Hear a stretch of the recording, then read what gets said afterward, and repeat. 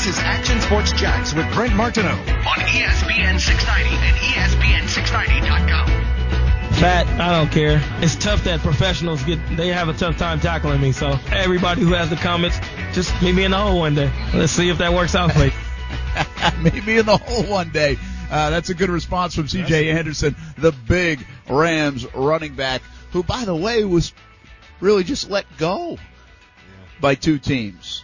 And now all of a sudden is here at the Super Bowl. You got to love those stories for some. I mean, we talk about Dante Fowler could have been on a 5-11 team that was home early, and now he's playing for a Lombardi Trophy. C.J. Anderson, and he's had a heck of a workload. And this kind of mystery injury of Todd Gurley, I mean, not exactly what it is, but how severe, because he dresses, he starts, he goes to play, and then all of a sudden he's not in there a bunch, and you know it's because of injury. If you're going to use a back, you're not going to pick C.J. Anderson over Todd Gurley.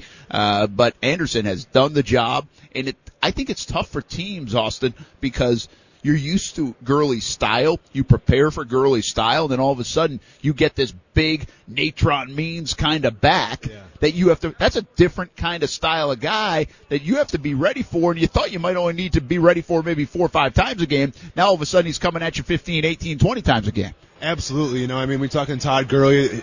Here's a guy who's great in space. You can throw him balls, you can toss it, you can do whatever you want with Todd Gurley. C.J. Anderson, probably not going to catch too many balls out of the backfield, but at the same time, this is a guy that can run between the tackles, lower his shoulder, deliver a hit. And anytime you have one of those guys on the team, you definitely have to game plan for it. And being a player who played against Brandon Jacobs with the New York Giants, man, going against those tough bruisers, man, it takes a toll on your body for sure. And obviously Derrick Henry is that way now for Tennessee. I mean, it's just a different style. And I guess Natron Means is kind of who you remind, like, right? Body type wise, exactly. that big dude. And I mean, Jerome Bettis, right? We've seen Bettis here this week, and he's got that bowling ball kind of style, and it's not the most fit guy that you don't associate with, but interesting way to handle the question about being a little bit on the heavier side as a running back. I think it's kind of fun. Doesn't fit, it brings like a fun element.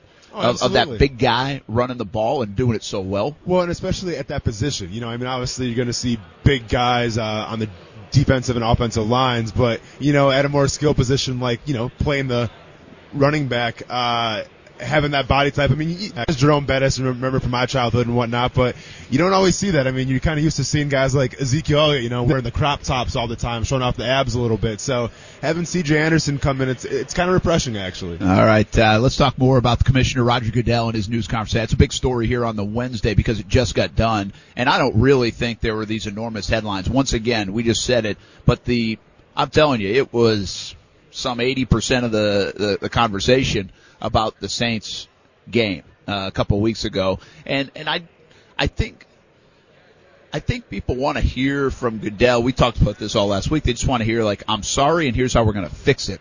I don't really think they heard that. I think he basically said we were sorry, that's why we called, and all the communication, and we are going to look at things. So that's translated to, hey, we're going to try to fix it and we don't want to see it happen. But he also talked at length about the human element of football, and the human element is going to exist, and they're not going to have robots out there making these calls. But one thing that has been proposed from Adam Schefter, he reported this earlier in the day, and I want to see if anybody likes it here or not. But the idea that a coach could challenge a judgment call, because I thought Goodell brought up a good point. The one thing that made that situation tough is there was no flag thrown. We forget that element. It wasn't like they threw a flag, took it away, or threw a flag and it was the error in judgment was by throwing the flag. They never made a call. So the proposal is, whether they throw a flag or not, the coach challenges it on a judgment call, and if the coach is wrong, if they don't view that it was absurd, and in this case they wouldn't have, maybe there's a runoff of time or a flag gets thrown against the team, like it or not. It's like you said, I mean, we definitely have to have some kind of solution. At the moment, I think that's probably the best solution you can come up with. I mean, if you can throw that flag and challenge the call, I'm all for it. And I know there's going to be argument, well, it stops the flow of the game. But at the end of the day, I mean, between commercial breaks, between timeouts, an extra 20 seconds or whatever to throw a challenge play, challenge that call, is not going to, affect the flow of the game that much. So, From that standpoint, I really don't see any drawbacks to having that rule. I really don't. Well, here's the deal. I don't mind. I think it would be interesting. I don't feel like it's too gimmicky. I think we could get used to it. Remember, hey, these red challenge flags felt gimmicky at the times, and we're now used to that, right? Yeah. We get used to these things. I don't care about pace of play. I think the pace of play thing is I think it's a lazy excuse, often. One, should we do replay quicker? Most likely we should. Because, you know why we should do replay quicker? Because of what I always say. We should be using replay when you have to jump out of this seat and say that was a bad call. That, in my opinion, is where replay should be used. Not, did the nose of the football maybe touch the ground? I think like that Edelman play that got reviewed in the AFC Championship game, I don't think that's what replay should be used for. That slows the game down. Now, were they right? Yes. But these are judgment calls. You're going to miss them. You know how many holding calls they miss? They miss a lot of them. The cameras and the TV audience has made it all different from that perspective. Did they get the call right? Yeah, and I know that's the main goal as much as possible. I still believe that you don't need to give this to the coaches. You give it to people in New York, and if there is a call like that, I wouldn't even have probably used this buzzer from New York to the officiating crew in whatever city you're talking about in the Miles Jack situation, because I'm not quite sure in live action that was a play, and even on the first replay was a play that you said, oh my gosh, they got that thing wrong. Now you could assume he did, they did, but you almost had to see that a few times to say wow, that's egregious. And at the same time they blew the whistle, so I think that's a play that you really don't know where it's going to go. You can't award a touchdown. This is totally different, and I think we're going to find that these plays, these decisive plays, first of all, are only going to happen later in the game. Yeah. Right? That you can absolutely say, wow, that's really changed the outcome of the game. I think if you use that 3, 4, 5, 6 times from New York to a place, I don't think that's going to bother people if they get it right. This is worse. It's worse not getting it right, and there's nothing you can do because nothing happened on the field that day. Instead, we just complain about it for 2 weeks. I'd rather have somebody say, hey, we got to take a look at that. That looked wrong. Let's try to fix that. And you know what? If the person hit the buzzer by accident and it doesn't work, so what? You go back to football. What kind of calls are we making here, though? I mean, obviously the pass interference would be big, but are we going to call holdings? Are we going to do roughing the passers if it was roughing the passer? And I mean, for instance, so Tom Brady gets an eyelash batted against the Kansas City Chiefs. Do you pick that flag up? If you're in New York watching that game, do you pick the flag up and say that wasn't a penalty? I would simply ask you this question, okay? And you're a little different because you're a football guy and you can pick up on this thing. But you've got to watch it from my perspective, my wife's perspective, and my kid's perspective. When Tom Brady, there was that roughing the passer call, which was an eyelash, right? And shouldn't have been. In live action, you couldn't tell. You needed the slow-mo camera for the third time to go tell. And holding, listen, an egregious holding that gets missed. The person on the couch down in St. Johns County doesn't really know that. Now, some football people think they know it, and again, to others' eyes, but I need you to tell me from my wife's eyes and my kid's eyes and my eyes that was an egregious hold. That's not going to happen. This play, America jumped off their couch and said, you got that wrong, and I don't even need a replay. And that's my point. How many times does that happen in a season? Not much. But at least you have a mechanism in place to be able to say, we're going to get it right. We're going to get it right. We're not going to cost the team either a playoff berth, a win, which is hard to come by in the NFL, or even in this case, a chance to go to the Super Bowl. I don't think it's that disruptive. I would think most of the time nobody even sees it going on, knows it's going on. And I would imagine if there were, there's like 260 games played in the NFL season, something like that. Yeah. I would imagine that kind of play that we saw probably only happened, a half a dozen times. Handful of times. Yeah. That's not a lot. Which also goes to the point of Roger Goodell saying, hey, our officials do a pretty good job most of the time. They do. Yeah. But I'm not getting into those little nose of the football stuff or the holding call, to your point. I think it's a fair question. But you're not jumping off the couch at a holding call. But we're not talking about putting fans in that booth in New York, Brent. These are NFL officials. These are NFL elected people that are watching this game. So they're going to view the game differently than, some random fan in St. Johns County. Yeah. So to say, well, only, call like the blatant ones, the ones that are going to affect the game.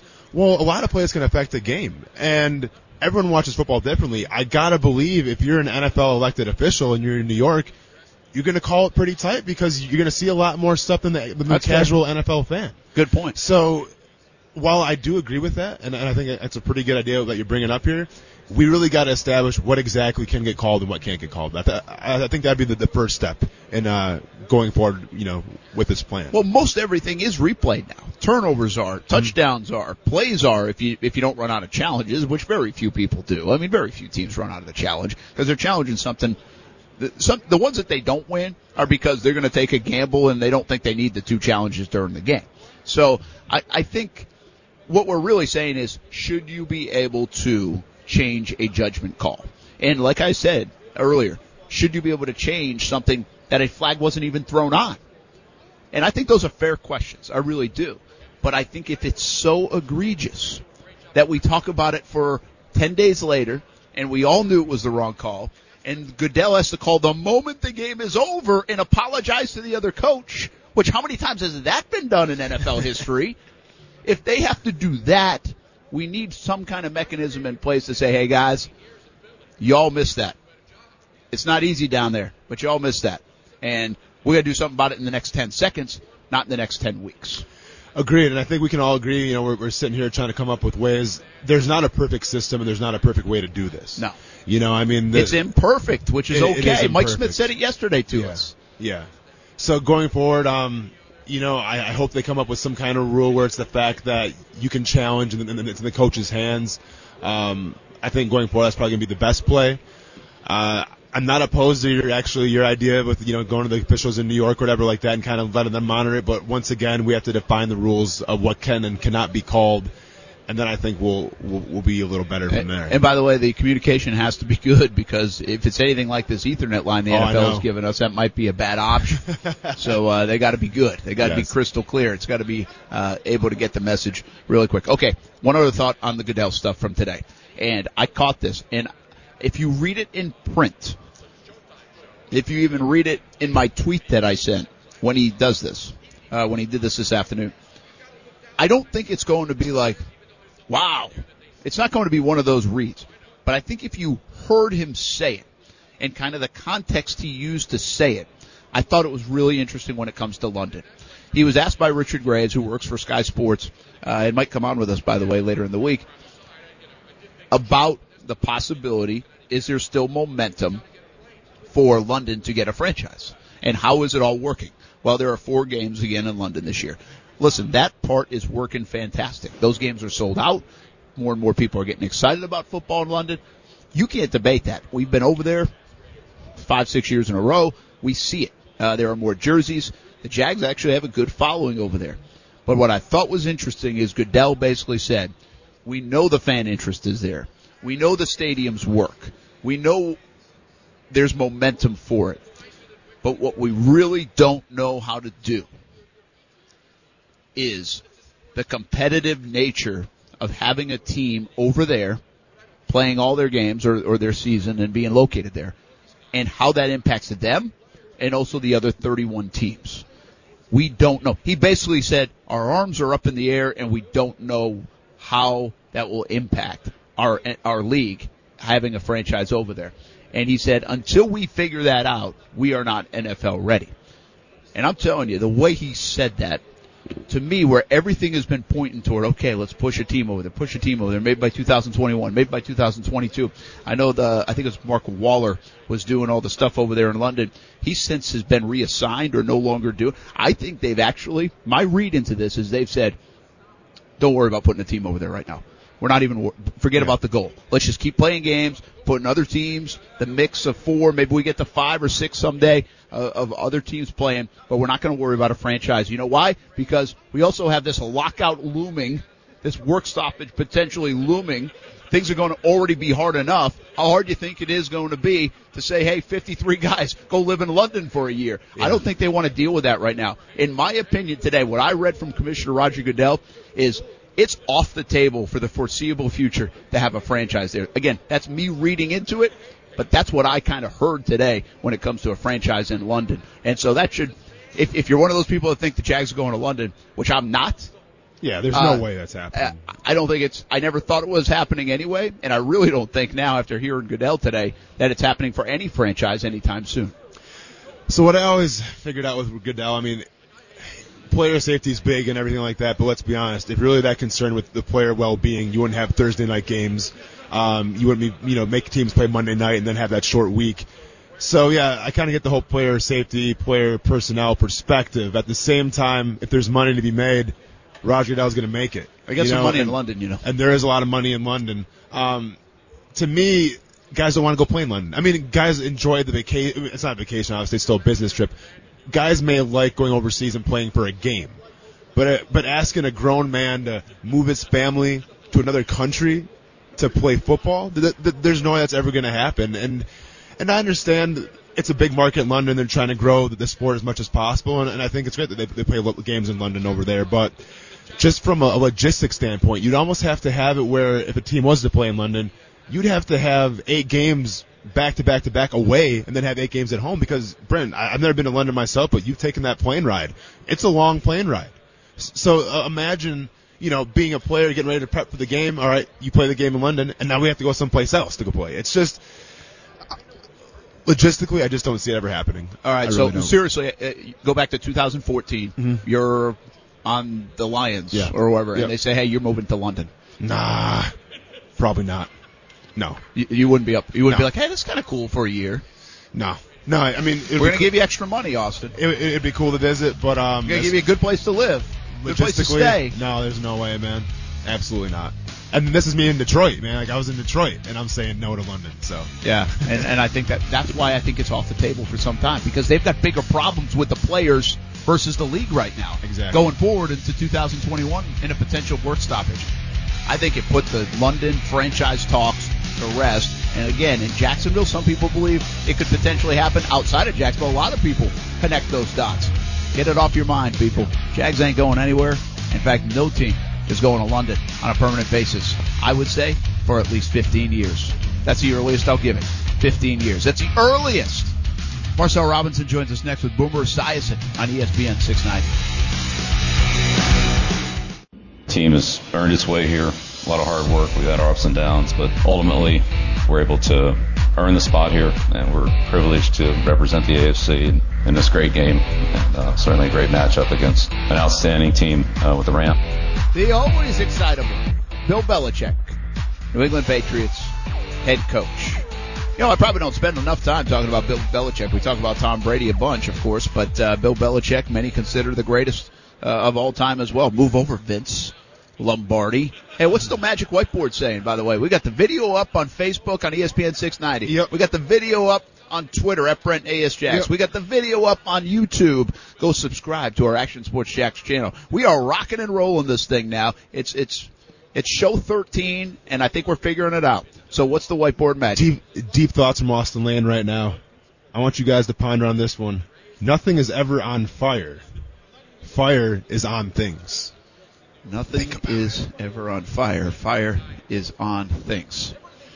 What do you think? Those are deep thoughts. Yeah, those are very deep thoughts. Did you hear that somewhere, or did you come up with it? No, I actually heard it somewhere. Yeah, okay. Yeah, you think I came up with that off the top of my head?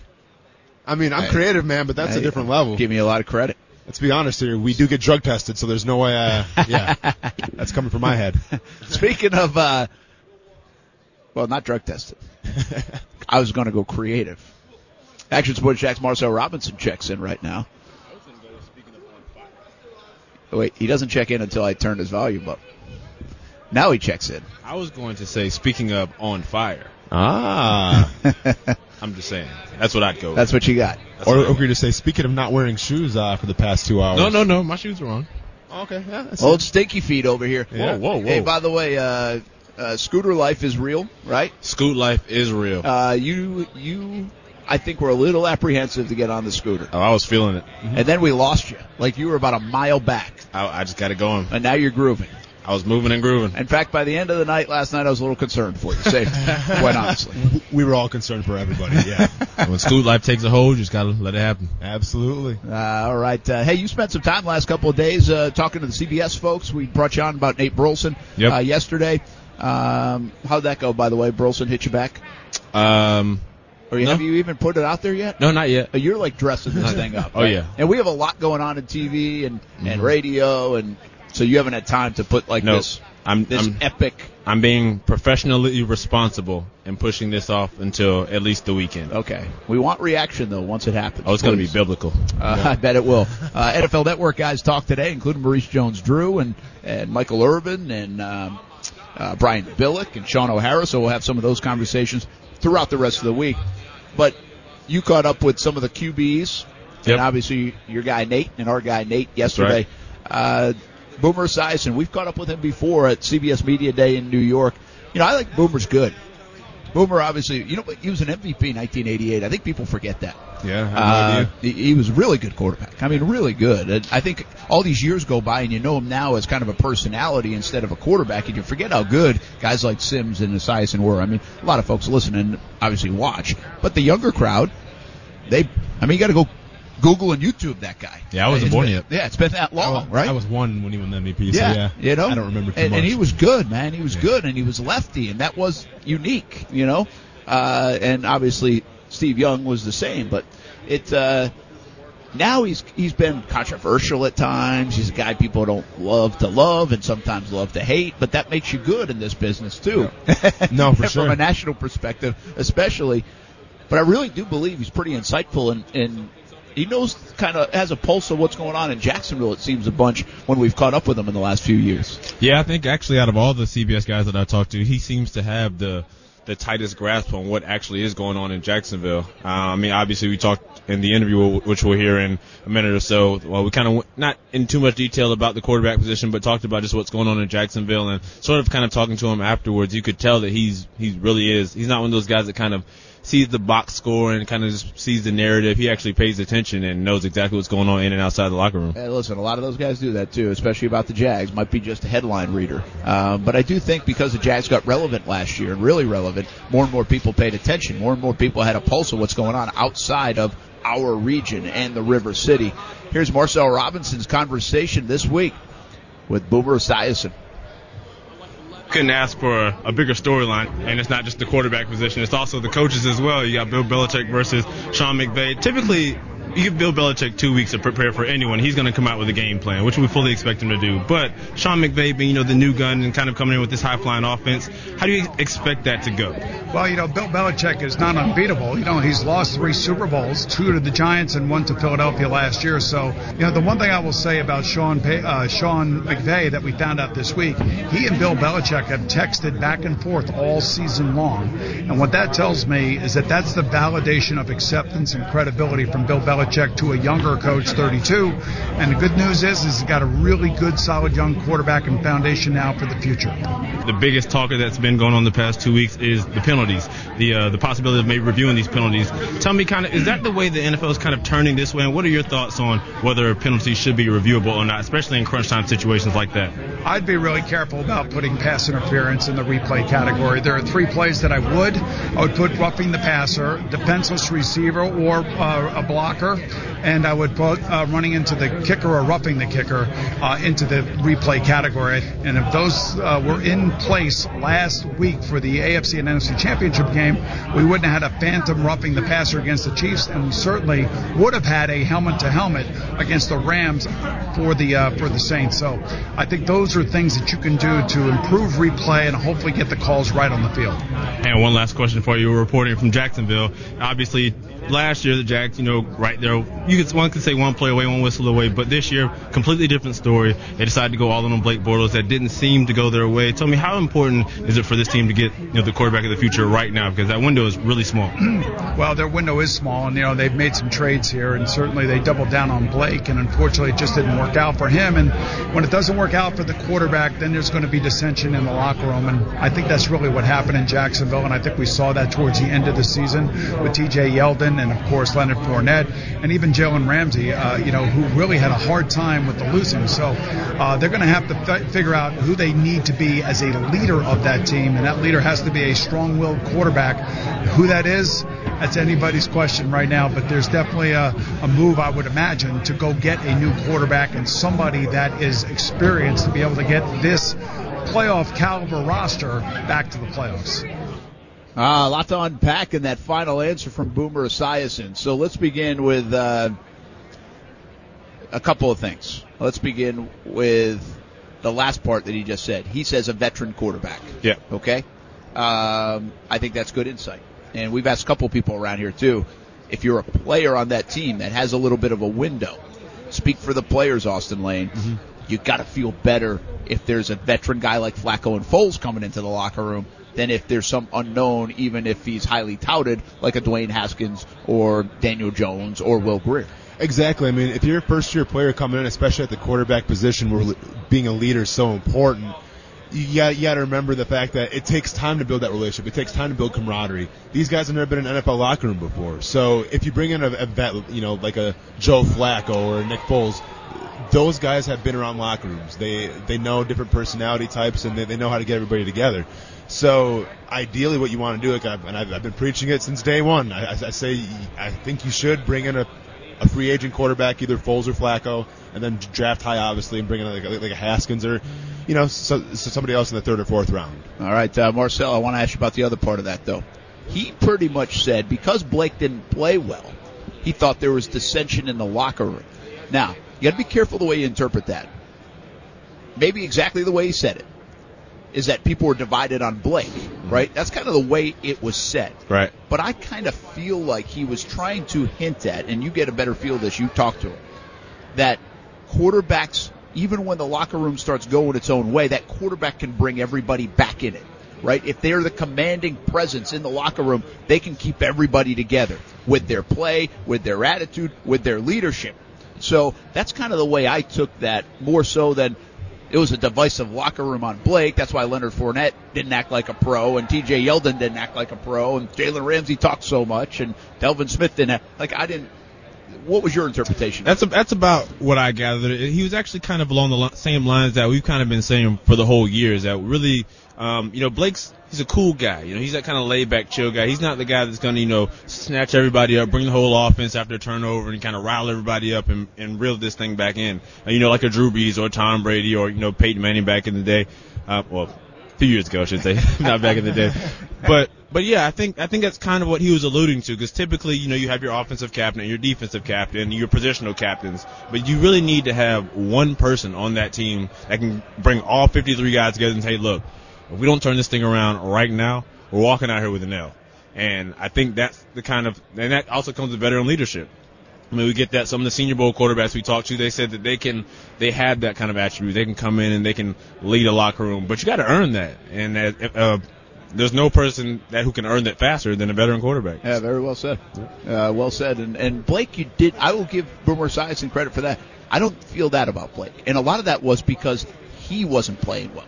Right? Like, I don't think Blake was a bad captain. We talked about the bad captains the Jags had this year. The fact is, when you're not playing well, captaincy and leadership and all that stuff is hard to do. It's like being injured. Mm-hmm. I mean, you're pretty much irrelevant. You can't lead being injured. That's a hard thing to do. All right, Scoot Life's for real, Sunglass Life's for real. All day. The quarterback's got to be able to gather the divas, like Marcel Robinson. If you're watching on video, I mean, look at that. He's got the sunglasses out. I'm inspired. When we talked to the playmaker, Michael Irvin, he had his shades on. Very good. We'll hear from Michael Irvin. Good tease a little bit later on in the show.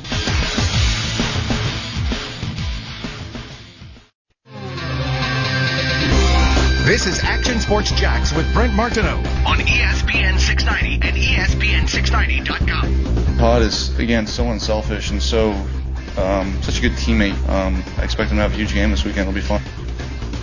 More Super Bowl talk from Super Bowl 53 in Atlanta. Rams, Patriots, 6:30 on CBS 47 on Sunday.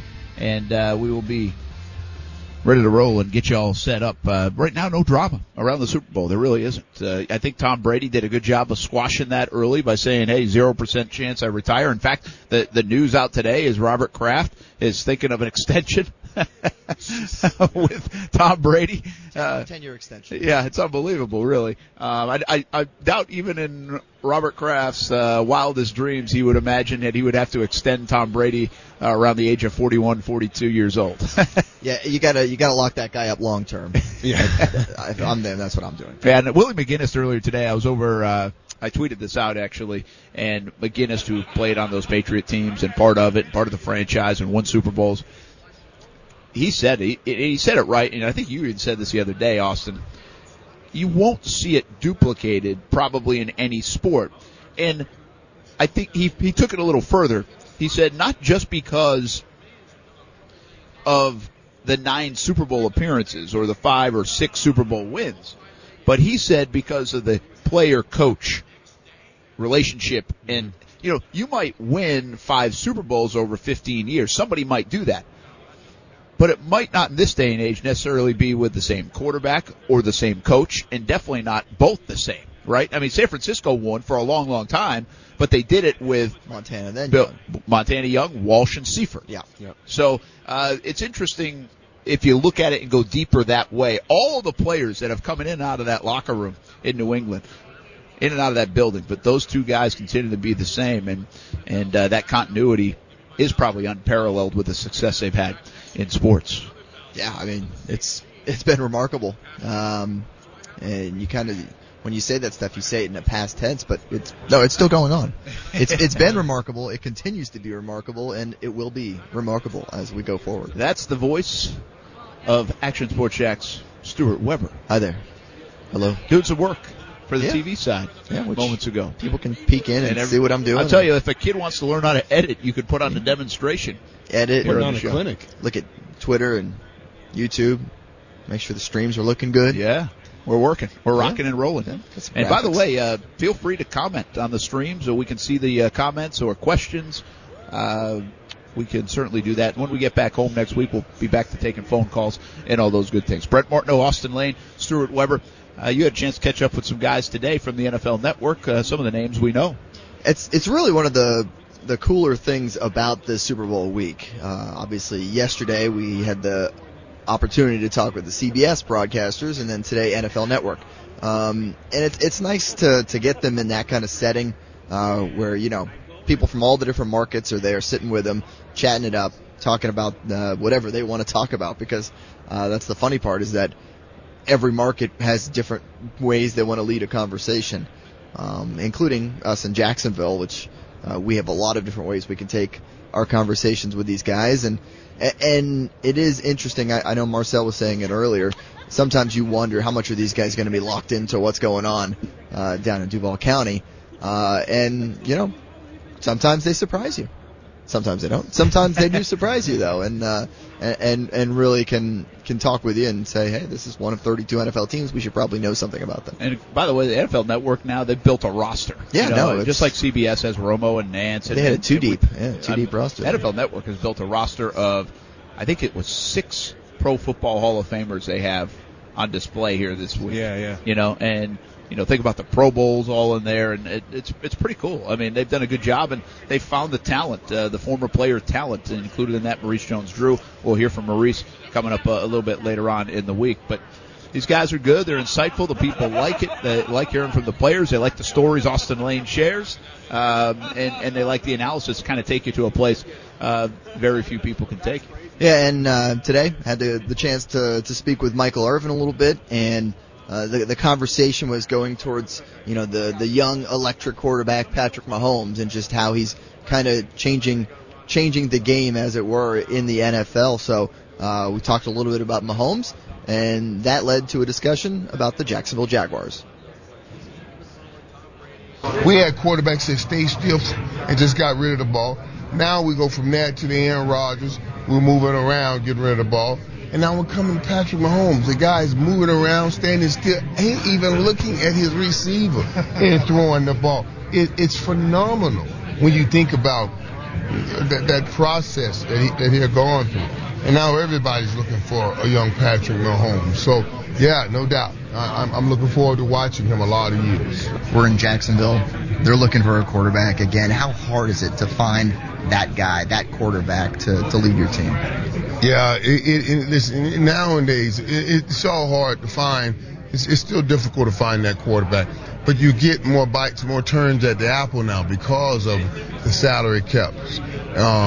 Holding down some of the rookies, the money you pay the young quarterbacks, you get to keep the ties on them for 4 or 5 years before you have to worry about them.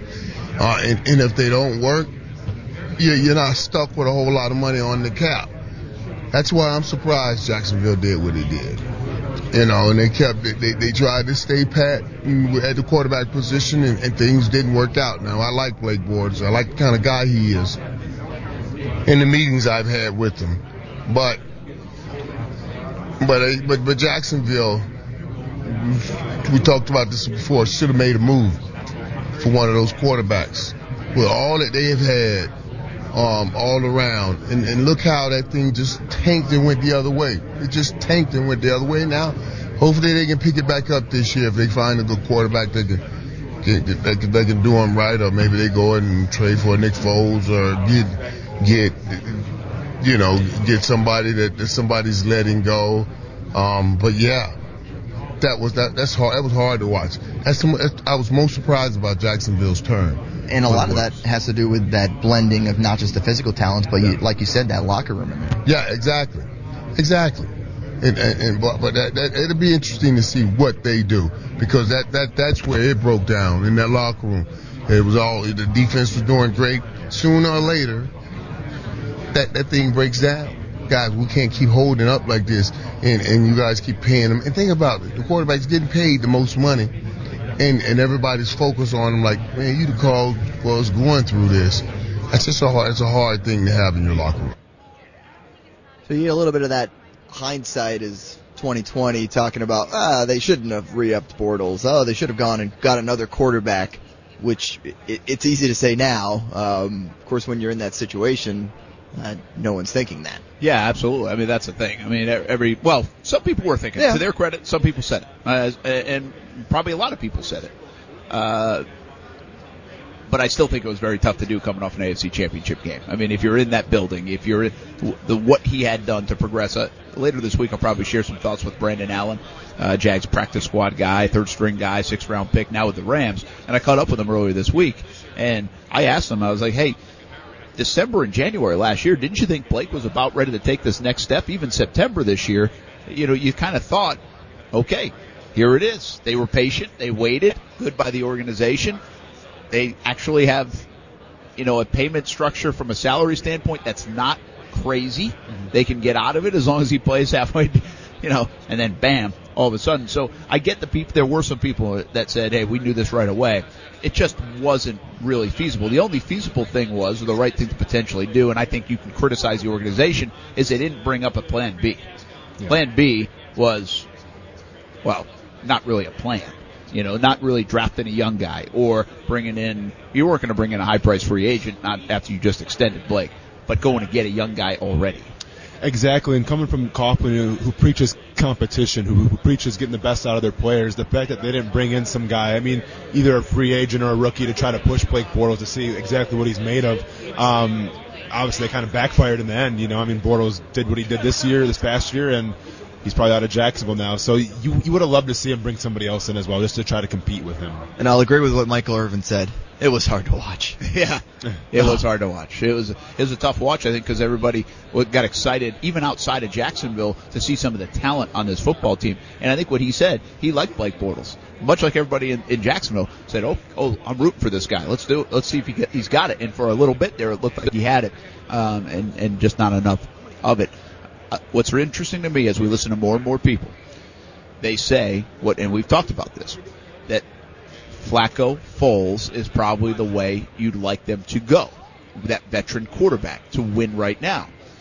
But we know also, what do we say about the Rams? Win on the rookie deal of the quarterback. Mm-hmm. Not with a $22 million quarterback, but on the rookie deal. Well, is that the smart way to go? but it's a 50-50 proposition at best. So it's a pickle to be in. I think it's hard to do. Get both. Well, and then you get both. And you certainly, and that's what we think they're going to do anyways, revamp this position. The question is, if they do commit to a Foles, who's a younger guy, Flacco, it makes perfect sense to draft one and have it. Foles, depending on how much it costs you and his age, do you really have to commit an early pick for a QB? I think I'll tell you what, they must go in circles on this topic. I know we do. At this time, we all do, I think. I would hesitate to say they're committed to one way or another at this point. Now, they've got another month or so before the league year happens, and they really have to make a decision on that front. Decision one is to say goodbye to Blake Bortles. Ballin' and Fallin' when we come back on ESPN 690 from Radio Row, Super Bowl 53. Broadcasting live from the ESPN 690 Anajar and Levine studios. Here's your host, Brent Martineau. Welcome back here to Radio Row, Super Bowl 53. Wow, did you just get food? I just got food, man. So did I. Outstanding. Thanks, man. 4-mel chili. Okay. So we got some chili chips and dip, man. Chips. Oh, this is fantastic. That's a winning combination. My gosh, how did that happen? It happened because I'm hungry and I saw this guy walking around with some chili and some cheese. Would you put your hand up in the air? Oh, yeah. I was is like, that what you did? You waved over them over? Here, sir. Oh, yeah. I waved them over, man. Nice job. Sometimes all right, ballin' and in. fallin' segment. That's ballin'. Yeah, that is ballin'. I'm hungry, too. So we starting up here? Well, yeah, we are, but I chips? still kind of want to talk. I don't really know what to do with this now. Look at that right there, folks. That looks good if you're watching on the stream. That's good. I'm not mad at that. Nope. All right. I'm not mad at you. All right. Ballin'. Speaking of another guy who looks good. All right, that was a horrible segue, but Ballin's Rob Ryan. Saw him. Wait a minute, you said he looks good? Oh, I mean his hair, man. I'm about the hair. I don't even know if Rob Ryan's mom says that. It's all about the hair. I mean, but I'm going Ballin' Rob Ryan. You know, he just got a new job with the linebackers at the Washington Redskins, coaching them. He's by far the best hair on the sidelines. Clay Matthews was up there for a while, but man, Rob Ryan's on a different level, especially with that beard, kind of rocking that wizard look. I saw him about an hour ago walking around here, and yeah, dude still seemed to be liking it, loving football and stuff. So interested to see what he can bring to Washington. Yeah, the Ryans are interesting, right? Just obviously the whole family. But I think David Garrard tells us that he loved playing for Rex Ryan. Yeah. Loved. One of the ultimate player coaches. Yeah. I feel like. And that's pretty cool, right? I mean, those guys, I would imagine Rob Ryan's kind of a similar way. Yeah. He feels like he'd be good to play for. Yeah. Like, just fun. Yeah. And the other thing is, like, it's those coordinator guys, and not Rex Ryan, obviously he's more of a head coach guy, but Rob Ryan and now Wade Phillips. Yeah.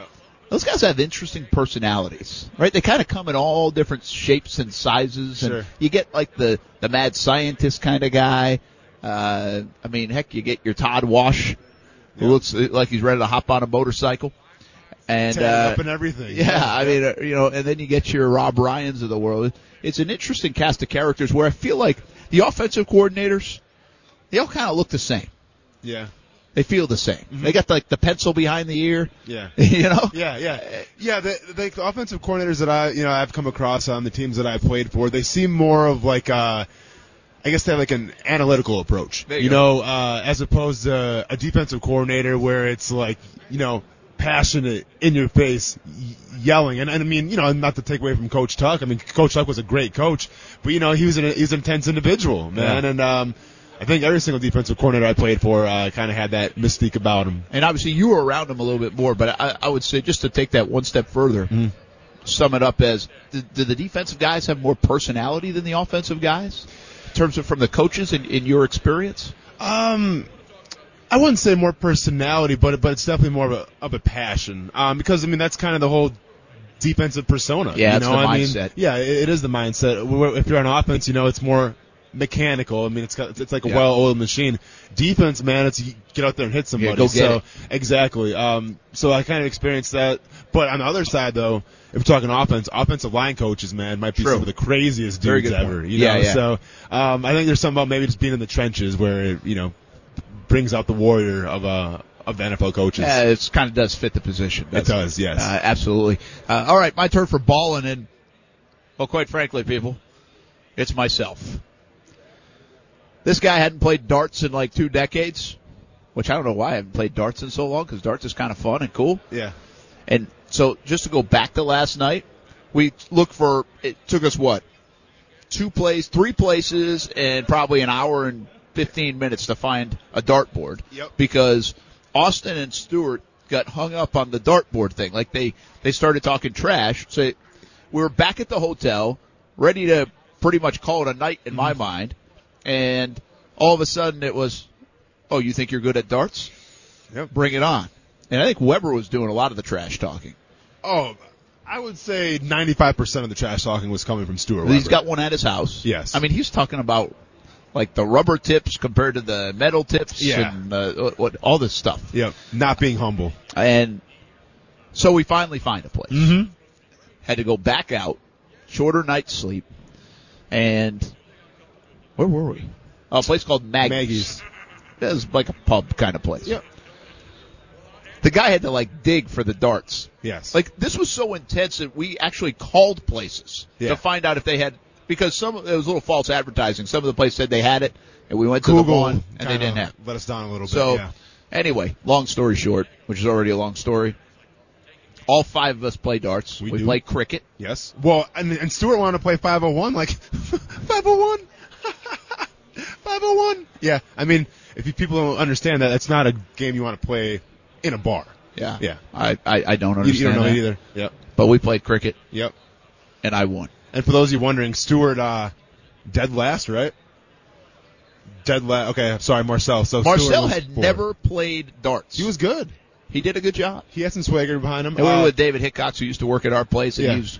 he was helped us find a place, and he actually did a good job too. But There was it came one down to point- you and me. Well, there was one point where like Stuart hit like literally the bottom of the dartboard. It wasn't even like the dartboard. It was like where you put like a coin in or something like that. Yeah. It was actually like that an low. eagle. Exactly. Right? And he hit the eagle. Yeah. So, poor performance from Stuart. Obviously, I'm disappointed because I was kind of talking a big game too. I play darts all the time back home. So, the fact that you beat me, Brent, and I'm not going to knock your form, but you kind of look like Randy Johnson trying to throw a slider. But hey, at the end of the day, you still got the job done, man. Props to you. And I got it Over done. the line, though. And see, there's this hashtag over the line that's out there now. Over the I line. was not over the line. Over the line a couple times. Don't want to say anything to you because you're the boss. I wasn't going to say anything to you, but it was getting a little ridiculous of how much you were cheating and how close you were getting. Now, But meanwhile, we got the whatever. 6'6" guy who could basically reach out and touch the board, Hey, I and you mean, couldn't win. you don't see like Deontay Wilder complaining because he has a long reach. I mean, he used it to his advantage, and that's Yeah. what I did to mine. And you got triple Allen Iverson. yeah. That was So a bad moment for you. okay, I'm gonna bring that part up too. Fine. So I'm just going to say it in passing. okay, yeah. People so, can interpret that the way they want. I- What happens when you got All right. you got an Allen Iverson? So basically, what happened? I got triple Allen Iverson, and the results followed, and that's probably why I have a raging headache right now, sitting on Radio Row. So we did have fun. And It was a blast. This is not related at all, but I have a dartboard at home that's been unused, and we really don't know where to put it. Yep. So we actually just moved offices. The Action Sports Shack's office has moved, and the dartboard is going in next week. I'm bringing it to the office, and it's totally unrelated. We were doing that before, and then all of a sudden we got on darts. So, like, I'm 1-0 and hadn't played in 2 decades. Wait until you see what I am in like 6 months. Yeah. Look out, people. All right, time for falling. Falling. You fell. I did fall. I'm still falling. My head is just doing mental gymnastics right now from hitting that triple Iverson last night. Anyways, fallen. Got to go to Maroon 5. Yeah. They canceled their press conference. A lot of people believe it's because they've been getting a lot of scrutiny on social media and by the fan bases of the Super Bowl. Listen, sometimes you got to face the music, and sometimes you got to stand up to people and answer the hard questions. So if I'm Maroon 5, I'm doing that press conference. I'm saying, hey, we're here to play the Super Bowl. We're gonna put on a good show. Hopefully, play the SpongeBob song with what everyone's talking about. But if you're a fan of the Super Bowl and you're a dude, I get it. Like, you're probably not the biggest Maroon 5 guy. I couldn't name 5 songs from them. But you got to understand, they're trying to cater to a different demographic. Guys are going to turn and watch the Super Bowl. It's just what guys do. I think the whole Maroon 5 thing was to get, maybe more of the female audience involved, because girls love him some Adam Levine, you know. So and they do love the Super Bowl. Yeah, exactly. So as far as the hate online and whatnot, if I'm Maroon 5, I don't really take it too seriously. But for whatever reason, they canceled the press conference, and there's some backlash. Yeah, with that. I didn't listen to the full answer, but actually Goodell somebody asked him that question. Yeah. Why aren't they here? And he answered it. And I think it was pretty, predictable answer. But whatever. Maroon 5's not here. They'll be there on Sunday, performing at halftime. If you like them. All right, last one for me. It's real quick. I have a Pepsi in my hand, and Fallen is Coca-Cola. We're in Atlanta. Ooh. And there's no Coca-Cola around here because of the NFL. Yep. The NFL's a Pepsi. Now, there's a couple of stadiums, and Atlanta is one of them, where if you go inside the stadium, at least during like a regular game, they will have Coke. Okay. But all the other stadiums usually have Pepsi, like, if you're in the press box or somewhere else. But because it's Atlanta, I think they've worked out a deal where they have Coke, but not for the Super Bowl. Yeah. And that's a mistake because I'm just saying Coke is way better than Pepsi. Yeah, but Pepsi is the choice of a new generation. Yeah. Or it was. I don't know what happened with that. I mean, Diet Coke is way better. All right. It's like the Christmas M&Ms, peanut butter M&Ms. Yeah. Peanut M&Ms are better than like the everyday M&Ms. I don't know why. I'll give it to you. And like as far from like a soda standpoint, I'm just you don't drink soda, so you don't care. So I really don't care. Yeah. I mean, all right. I want to feel sorry for you, but I don't, and you beat me in darts, so I'm still kind of bitter towards you, and just the way it's going to be. That's Ballin' and Fallen, and we might be about to wrestle. This is the story of the one. As a maintenance engineer, he hears things differently. To the untrained ear, everything on his shop floor might sound fine, but he can hear gears grinding or a belt slipping. So he steps in to fix the problem at hand before it gets out of hand. And he knows Grainger's got the right product he needs to get the job done, which is music to his ears. Call, click Grainger.com, or just stop by.